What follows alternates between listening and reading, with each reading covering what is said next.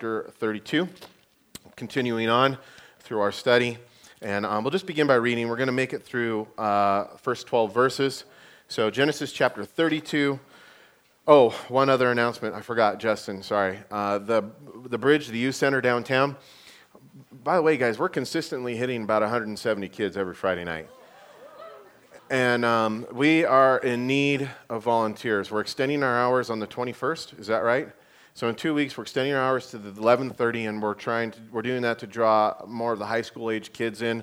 We're kicking the junior high kids out at 9:30, and then from 9:30 to 11:30 will be high school only. But we have a faithful staff of volunteers.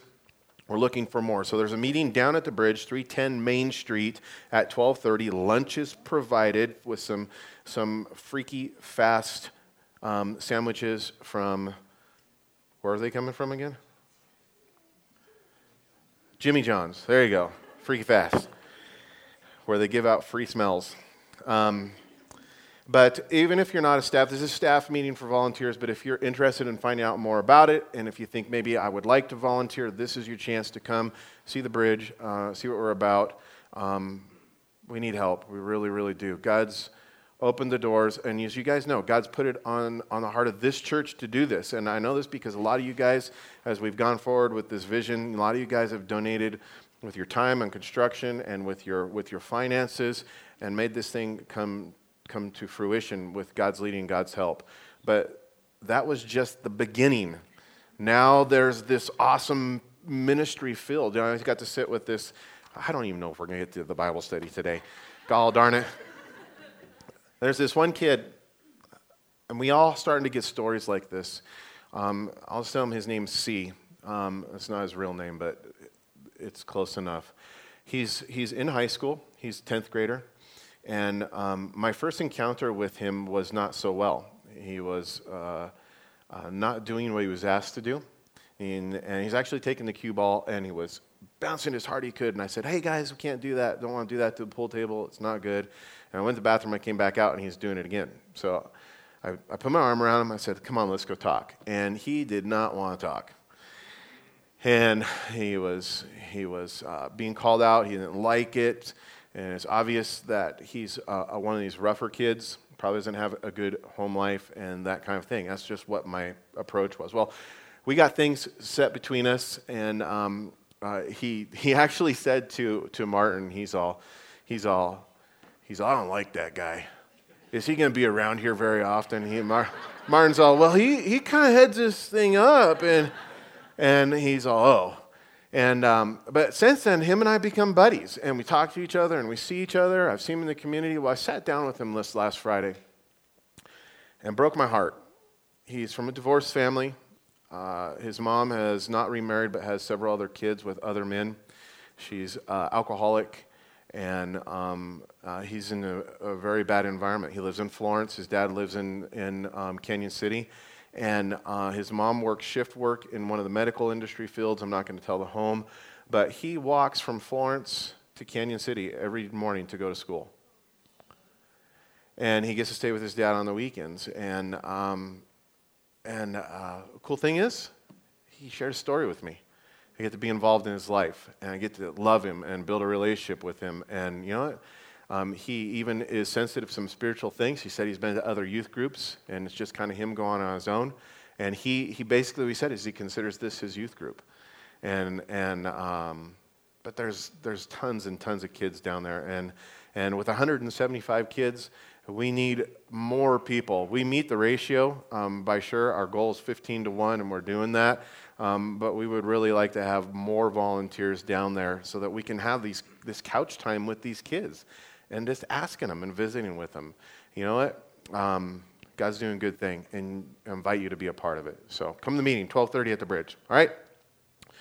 Genesis 32. I'm going to read, and you can follow along. So it says in verse 1, so Jacob went on his way, and the angels of God met with him.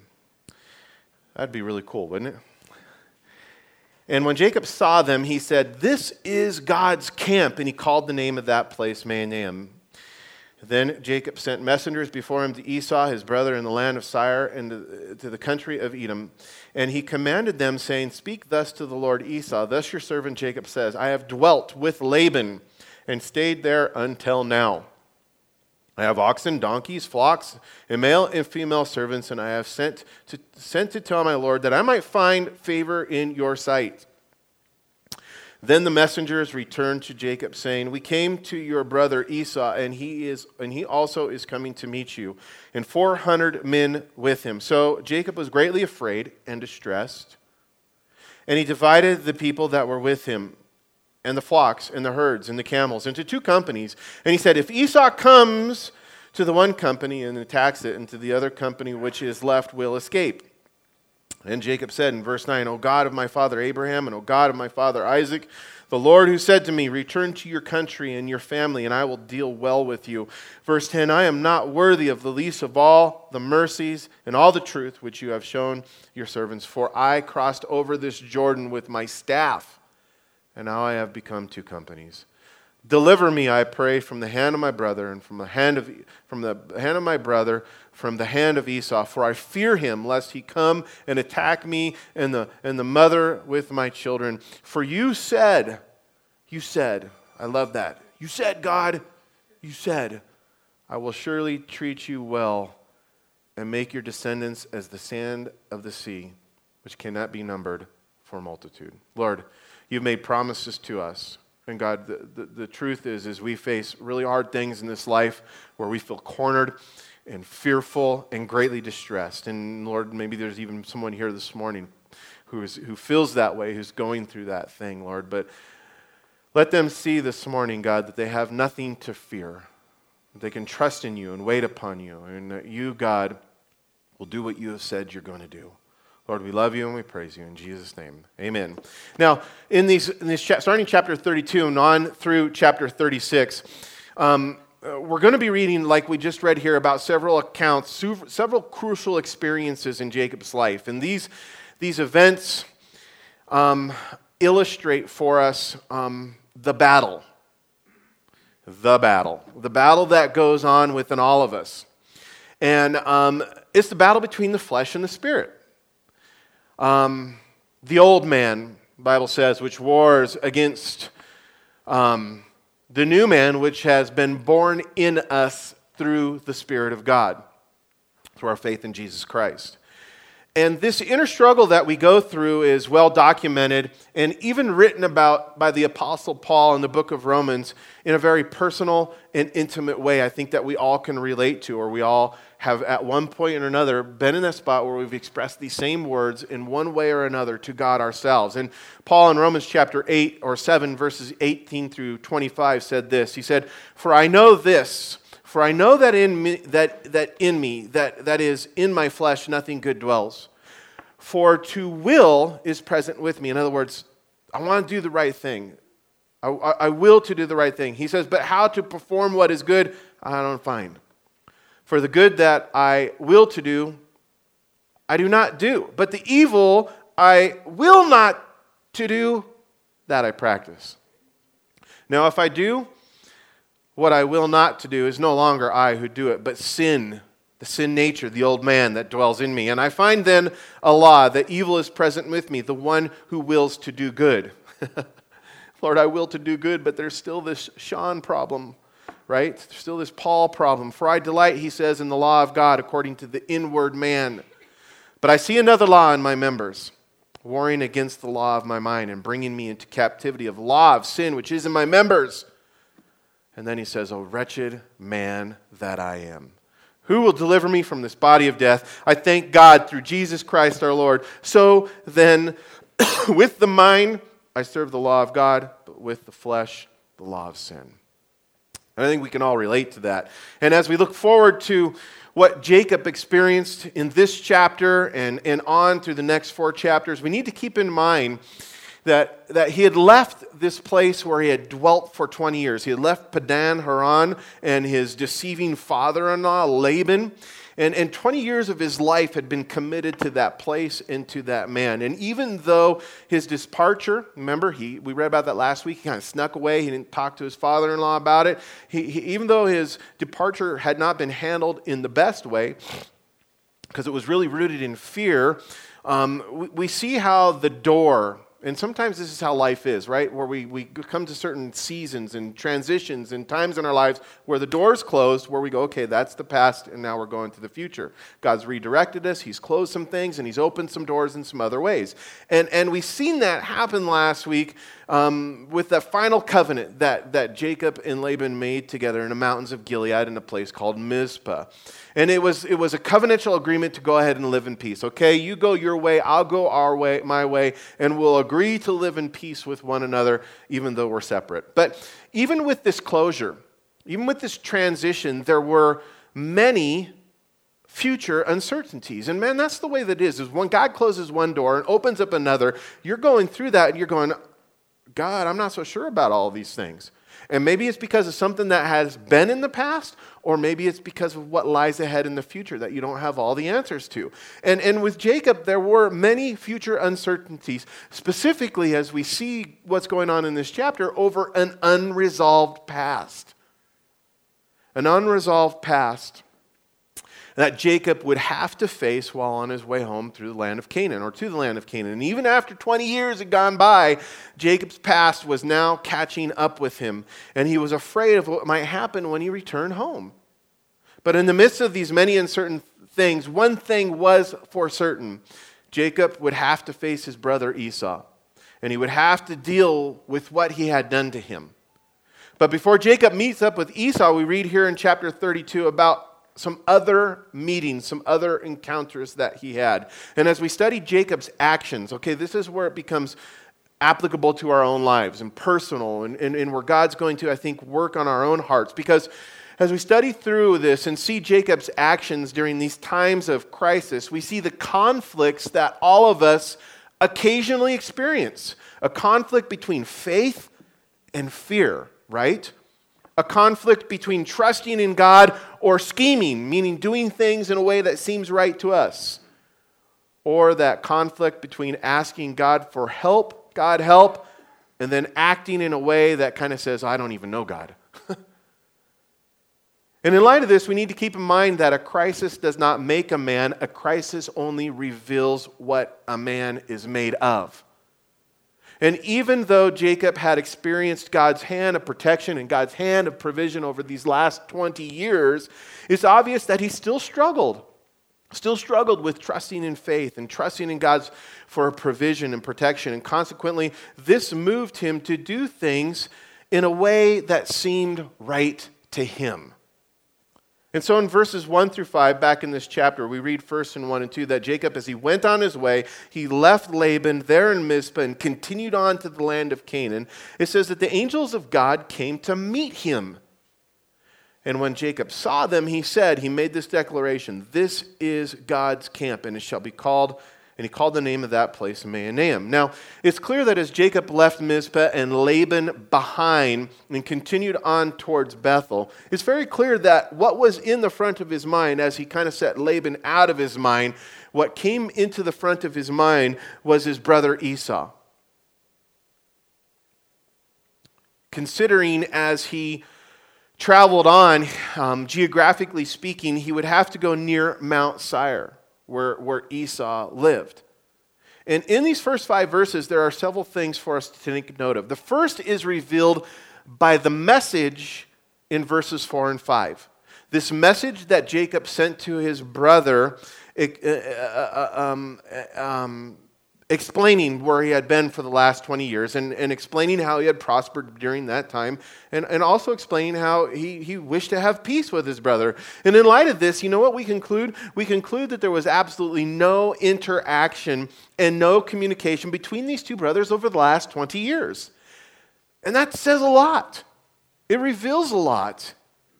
And in light of this, we conclude that the depth of betrayal and the size of the problem that had been created when Jacob had deceived his father and tricked his brother out of this firstborn blessing, that it was huge. It was big. It didn't just go away on its own, at least in Jacob's mind. It kept them separated, two brothers who had grown up together, and they were in their 40s when they departed. It wasn't like they were, infants. They had this relationship and this life together. But all of that was done away with in that one act where a 20-year separation resulted. 20 years.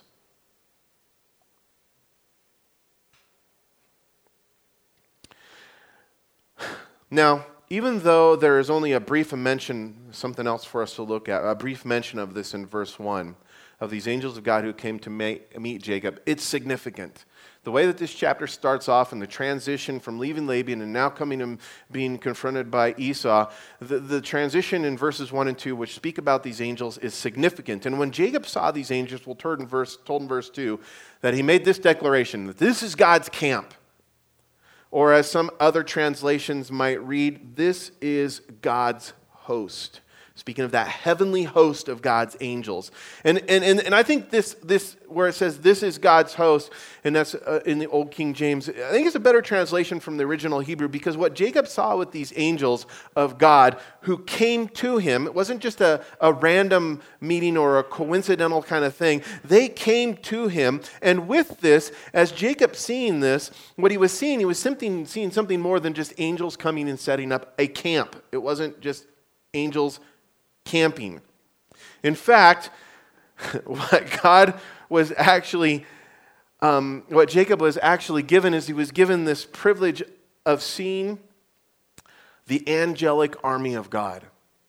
So imagine that. Picture an army, soldiers, covered in their battle array, with their swords in their hands, ready for battle. This is what Jacob was seeing.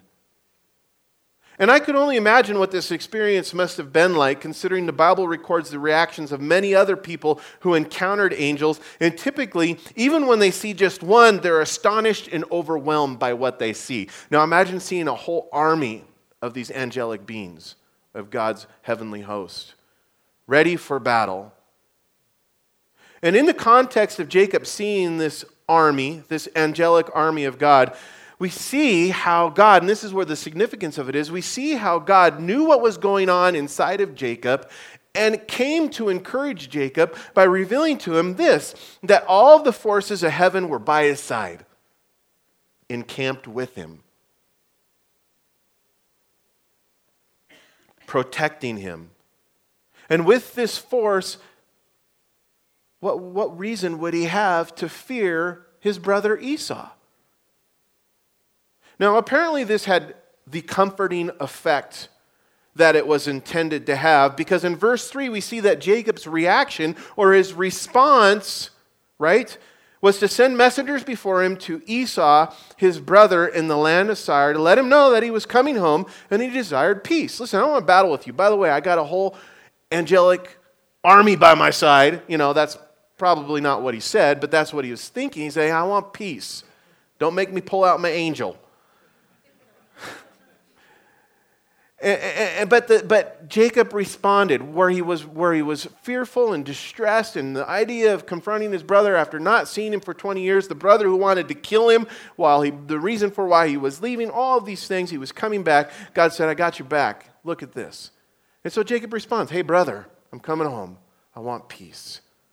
I want peace. Now the cool thing about God sending this angelic help is that in Hebrews chapter 1 verse 14, guys, it tells us that God's angels are still being sent from the very throne room of God in order to minister to us, to those, it says, who will inherit salvation. Who is that? It's you and I. It's those who put our faith in Jesus Christ. For those of us who will inherit salvation today, right now, in the problems that you're facing, God has put his angelic forces by your side. And in Psalm chapter 37, verse 7, David proclaimed, he said, the angel of the Lord encamps all around those who fears him, and he delivers them. And when we begin to consider that God is sending his angels to protect us and even to fight on our behalf, you know what? We can take comfort and know that if God is for us, then who can be against us? If God is for us, then who can be against us? And this was the visual message that God was sending to Jacob. Jacob, I'm for you. Don't worry about it. Don't worry about your brother. But in spite of the encouragement of this army of God's angels being encamped with him, we see that Jacob allowed for his fear to get the best of him. The battle of the flesh against the spirit. And he panicked once he received this news from the messengers who returned. And in verse 6 it says, Then the messengers returned to Jacob saying, We came to your brother Esau, and he also is coming to meet you. And 400 men are with him. So, as Jacob was traveling slowly from Mizpah towards Bethel with his family, his servants, all of his flocks, and his herds, the messengers went ahead to Mount Seir, to Esau. And by the time Jacob, we'll find out later where this all kind of takes place, he reaches the Jabbok River, which is it's a tributary. It's a small river that dumps into the Jordan. And by the time he reached this place, the messengers, he'd actually crossed over the Jabbok River, getting ready to drop down into the land of Canaan, which would require him to cross over the Jordan River, the return route in which he came. When he gets to this place, the messengers return. And they give him this wearisome message, saying in verse 6, as I said, that Esau and 400 of his men coming to meet him. And instantly Jacob, according to verse 7, if you look there, what was his response? He's greatly afraid. And as he gave into his fear, Jacob panicked and he took this defensive action. He took this defensive action by dividing his people into two companies, and he devised this plan of escape. Not a plan for battle, but a plan for escape. Now, when you study the geography where Jacob was at, we see that in a sense he was cornered. There was the tributary of the Jabbok dropping down into the Jordan River, and the Jordan River here, the land of Canaan here, and boom, here was Jacob. And his brother Esau was coming from Seir. And he had all these people and all of these animals and all of his servants and his family. And in a sense, he was cornered by the Jabbok and the Jordan, and by dividing his people into two companies, Jacob in his mind had already concluded that he was going to be attacked and that he was going to be defeated. So, by dividing into two, what he was really planning, he was planning on sacrificing half of everything that he had. Half of his people in order that the other half might escape while Esau was attacking. Even though this might have been the best defensive option that Jacob could have devised, considering his people were cornered, the fact of the matter is Jacob's plan stunk. Because he was reacting to his fear. And in doing so, he was only doing a thing that seemed right to him by dividing all that he had into these two companies. And when we consider how God had just revealed to Jacob that another company, God's army of angels, was in camp with Jacob, we see how foolish his fear reactions were. But guys, Jacob's an example, is he not?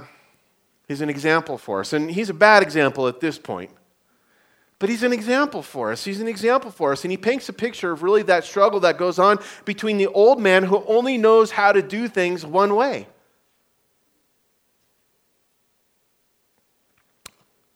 And the new man who needs to constantly rely upon God and to cling to God, God whose ways are limitless. The Apostle Paul, writing to the Colossians, guys, he spoke about these very things and compared the futility of man's wisdom and the futility of man's way of doing things to the wisdom of knowledge that is contained in Jesus Christ. And in doing so, he encouraged the church, those in Colossae, to not waver from their faith, but to live their lives rooted in Christ Jesus. Justin and I were talking this week, and we referenced this verse because there was this lady who came in to speak to this youth ministry group here in Canyon City, and she's one of these government people who are highly educated that has this plan to help our youth, and their plan to help our youth is to get a bunch of people together and talk about it. And that's it. I promise you, that's it. There's nothing more. And there's all this government funding going on for these groups to be formed here in Canyon City and Florence, where we've gotten this grant money, where they've gotten this grant money to have basically these focus groups to talk about it. And then to find other programs like the Bridge, and then they can come in and tell us how to do what we're doing. And I keep thinking the whole time, why don't you just give us the money? And Jess and I were talking about it and go, we don't need man's wisdom. We don't need man's way of doing things because we have something so much better. God's Word and the Holy Spirit living inside of us. Jesus Christ and the knowledge that we have of Him and the relationship with Him. Why would we turn to the foolish vanities and philosophies of men? And lots of times that men is this man. It's us. It's our own way of doing, our own way of thinking. And Paul, combating that, encouraging the Colossians, he said this in chapter 2, verses 6 through 9. He says, so then, just as you received Christ, Jesus Christ the Lord, how'd you receive Him? By faith. So then, just as you received Jesus Christ as Lord, continue to live in Him, rooted, meaning the foundation, and built up in Him, strengthened in the faith as you were taught, and overflowing with thankfulness.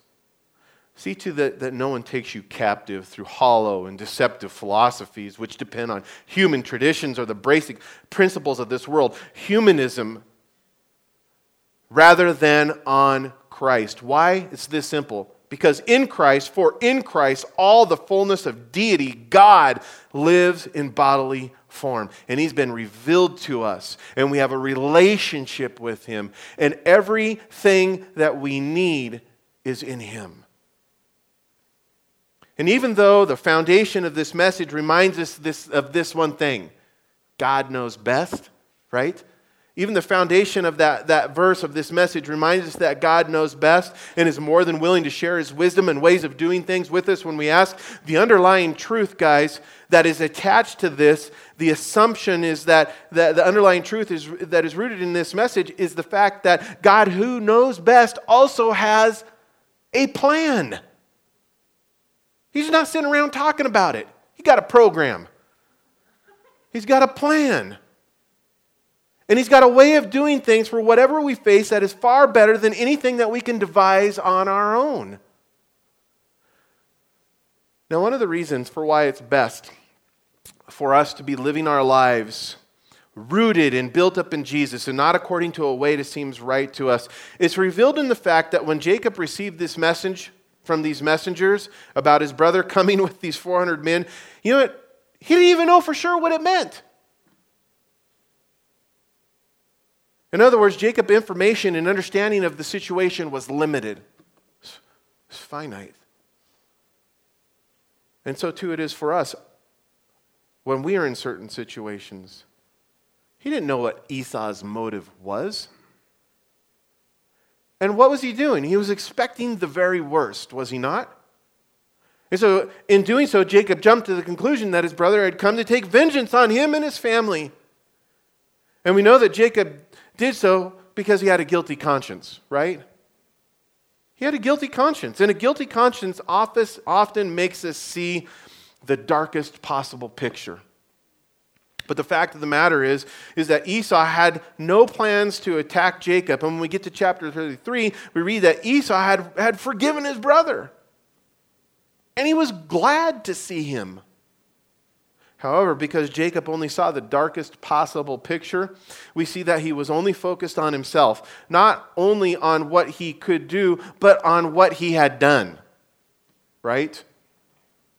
And this blinded him to the fact that God's angels were encamped with him. What Jacob needed was faith. But when faith, guys, you guys know this, when faith is crowded by fear, our fears, When faith is crowded out by fear, the truth is that we're all prone to go to the old man and to start scheming and to start trusting in our own resources. What can I do? D.L. Moody once told a story. He's a great evangelist. D.L. Moody, he once told a story about a lady who had come to him and said this. She said, I found a wonderful verse in the Bible to help me overcome fear. And she quoted Psalm 56, verse 3. When I'm afraid, I'll trust in you. To this, D.L. Moody responded saying, I can give you a better promise. And he quoted Isaiah chapter 12, verse 2. Surely God is my salvation. I will trust and not be afraid. I love this because it reminds me that it reminds me of the fact that we as believers who are walking by faith, we don't need to fear the enemy. We don't need to fear whatever bad news might be coming our way. In fact, in Psalm 112, it tells us that Psalm 112 is all about the person of God, who fears God and finds delight in His commands. And it says about that person, the person who fears God and finds delights in His commands, says in verse 7 that this person, he shall not be afraid of bad news. His heart is fixed, trusting in the Lord. But Jacob was greatly afraid. He was greatly afraid, and he was distressed over the news he received. And so he did what Jacob did best. And when you're full of fear, that's what you're going to do. You're going to go back to doing what you do best. It doesn't mean it's good. It's just what you do best. If it's running, you're going to run. If it's scheming, you're going to scheme. If it's trying to fix it with your resources, that's what you're going to do, what you think you do best. And Jacob reverted back to doing what he did best. He reverted back to his old ways of scheming. Needless to say, Jacob overreacted, but if you're like me, there are times when we do the same thing. Sometimes when I find myself reacting to a potential situation, the what ifs, right? By preparing in my mind for what I might say or do if this thing, whatever million things it might be, might happen. And in doing so, I set up safeguards. At least I think I'm setting up safeguards with often without ever any real evidence or need to do it because of fear. Because of the circumstances. And as a result, you know what happens? I'm consumed with anxiety. You ever done that? Lay in bed, oh my gosh, what am I going to do? You start playing the scenarios, the what ifs, over and over again. You go, well, I'm going to say this. No, I'm going to do that. And the fear leads to this place of anxiety and worry, and you don't sleep, and you're consumed by it, and you're grumpy at your wife, and you're grumpy at your kids, and all of these things, and you become depressed. Because anxiety in the heart of man, the Bible says, in Proverbs, I think, 17, says, anxiety in the heart of man brings depression. You know what the Bible says the root of all depression is? Anxiety, worry, fear. And we do this, and as a result, I'm usually consumed by my anxiety. I'm worrying over something that I have really no control over. But like Jacob, guys, I eventually get to the place where I call out to God for help, right? God, I can't fix it. Help. However, I think it's safe to say it's always better to start out praying than it is to travel down the road of anxiety, be filled with worry, and then pray like Jacob, who made it to the place of prayer, finally did, and called out to God in verse 9, saying, "O God of my father Abraham, and God of my father Isaac, the Lord who said to me, return." God, you said, return to your country. You're the one that told me to do this, God. "And to your family, and I will deal well with you." He said, God, I'm not worthy of the least of all the mercies and of all the truth which you have shown your servant. For I crossed over this Jordan, basically said, with nothing. God, you sent me out with nothing, just a staff. And now look what all I have. I've become two companies. Guys, Jacob's prayer is one of the greatest prayers recorded in Scripture. Not considering Christ's prayer for his disciples before he left.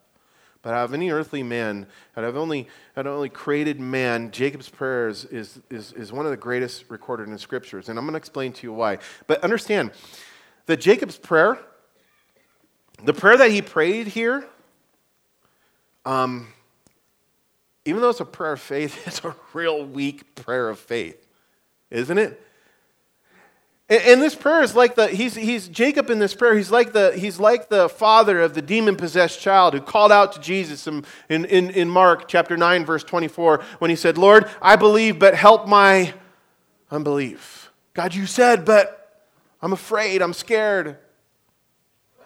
And even though every statement in this prayer indicates that Jacob had this personal and profound knowledge of God's ways and of God's character, we see that he was praying in desperation. You ever done that? Pray in desperation and not in confidence? That's this prayer. And as Jacob called out to God, we see that he did it first in humility, saying, "Lord, I'm not worthy of your mercy, but please help me." And with this, it's apparent that Jacob had been brought to the end of himself. And when we give way to fear and to anxiety rather than going to prayer first, what God does is he allows us to go through it. Okay, you think your way's right? Walk down that path a little bit, because it's going to bring you to the end of yourself, to where you're going to come to God, who can when you can't, who will when you won't. And he comes to the end of himself, and in doing so, he realized this: God's my only hope. Right? God's my only hope. But guys, I say that because we do that.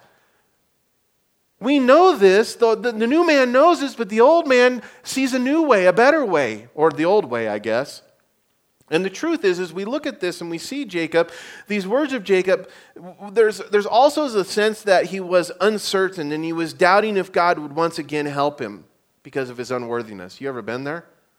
Where you're praying in desperation, you know you need help, you know God's your only help, but you're going, will he help me this time? Look what I've done. Look at the mess I've got myself into. I've not trusted in him. I'm not worthy.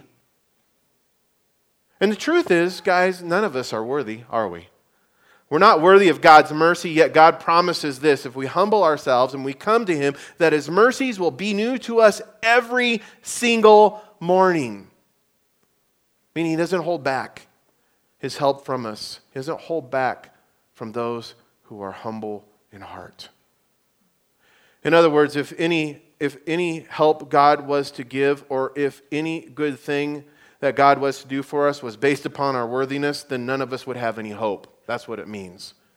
And God, who had helped Jacob, and God, who had done many good things for Jacob, at the end of verse 10, we see that Jacob reflected and acknowledged these awesome works that God had done for him. I love this, because Jacob said that when he had first crossed over the Jordan River some 20 years ago, all he had was this staff. But now, as he prepared to cross back over the Jordan River, he had family, he had servants, he had flocks, and all of these things were more than Jacob deserved.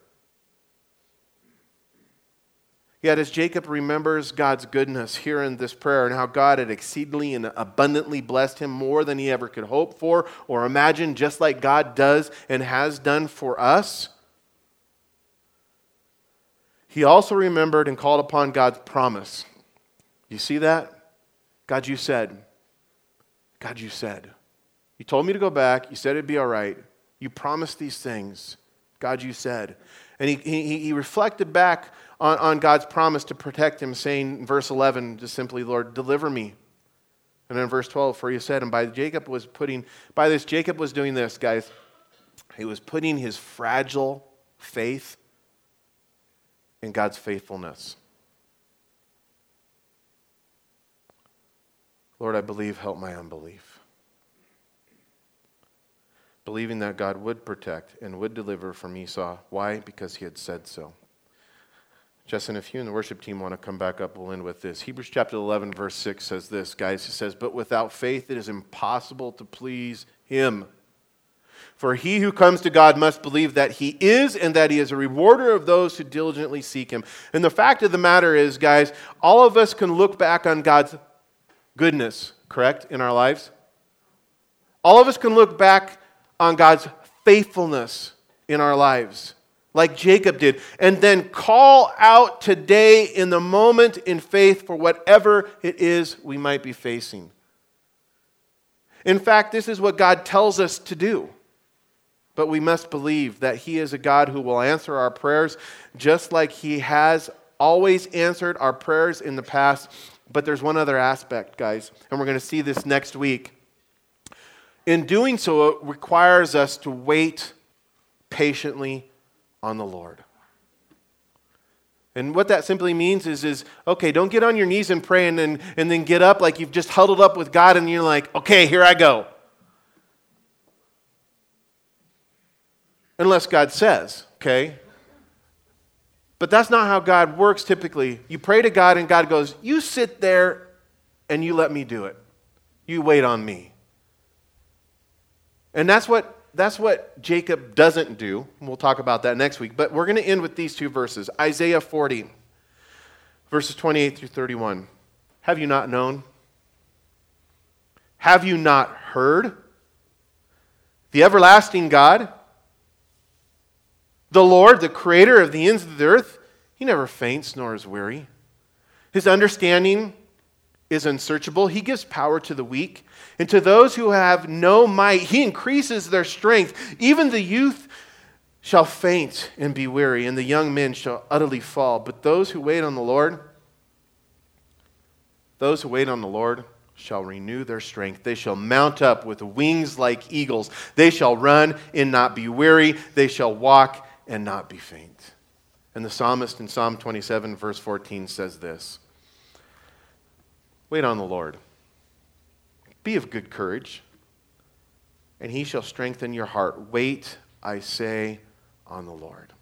Father, we will wait on You.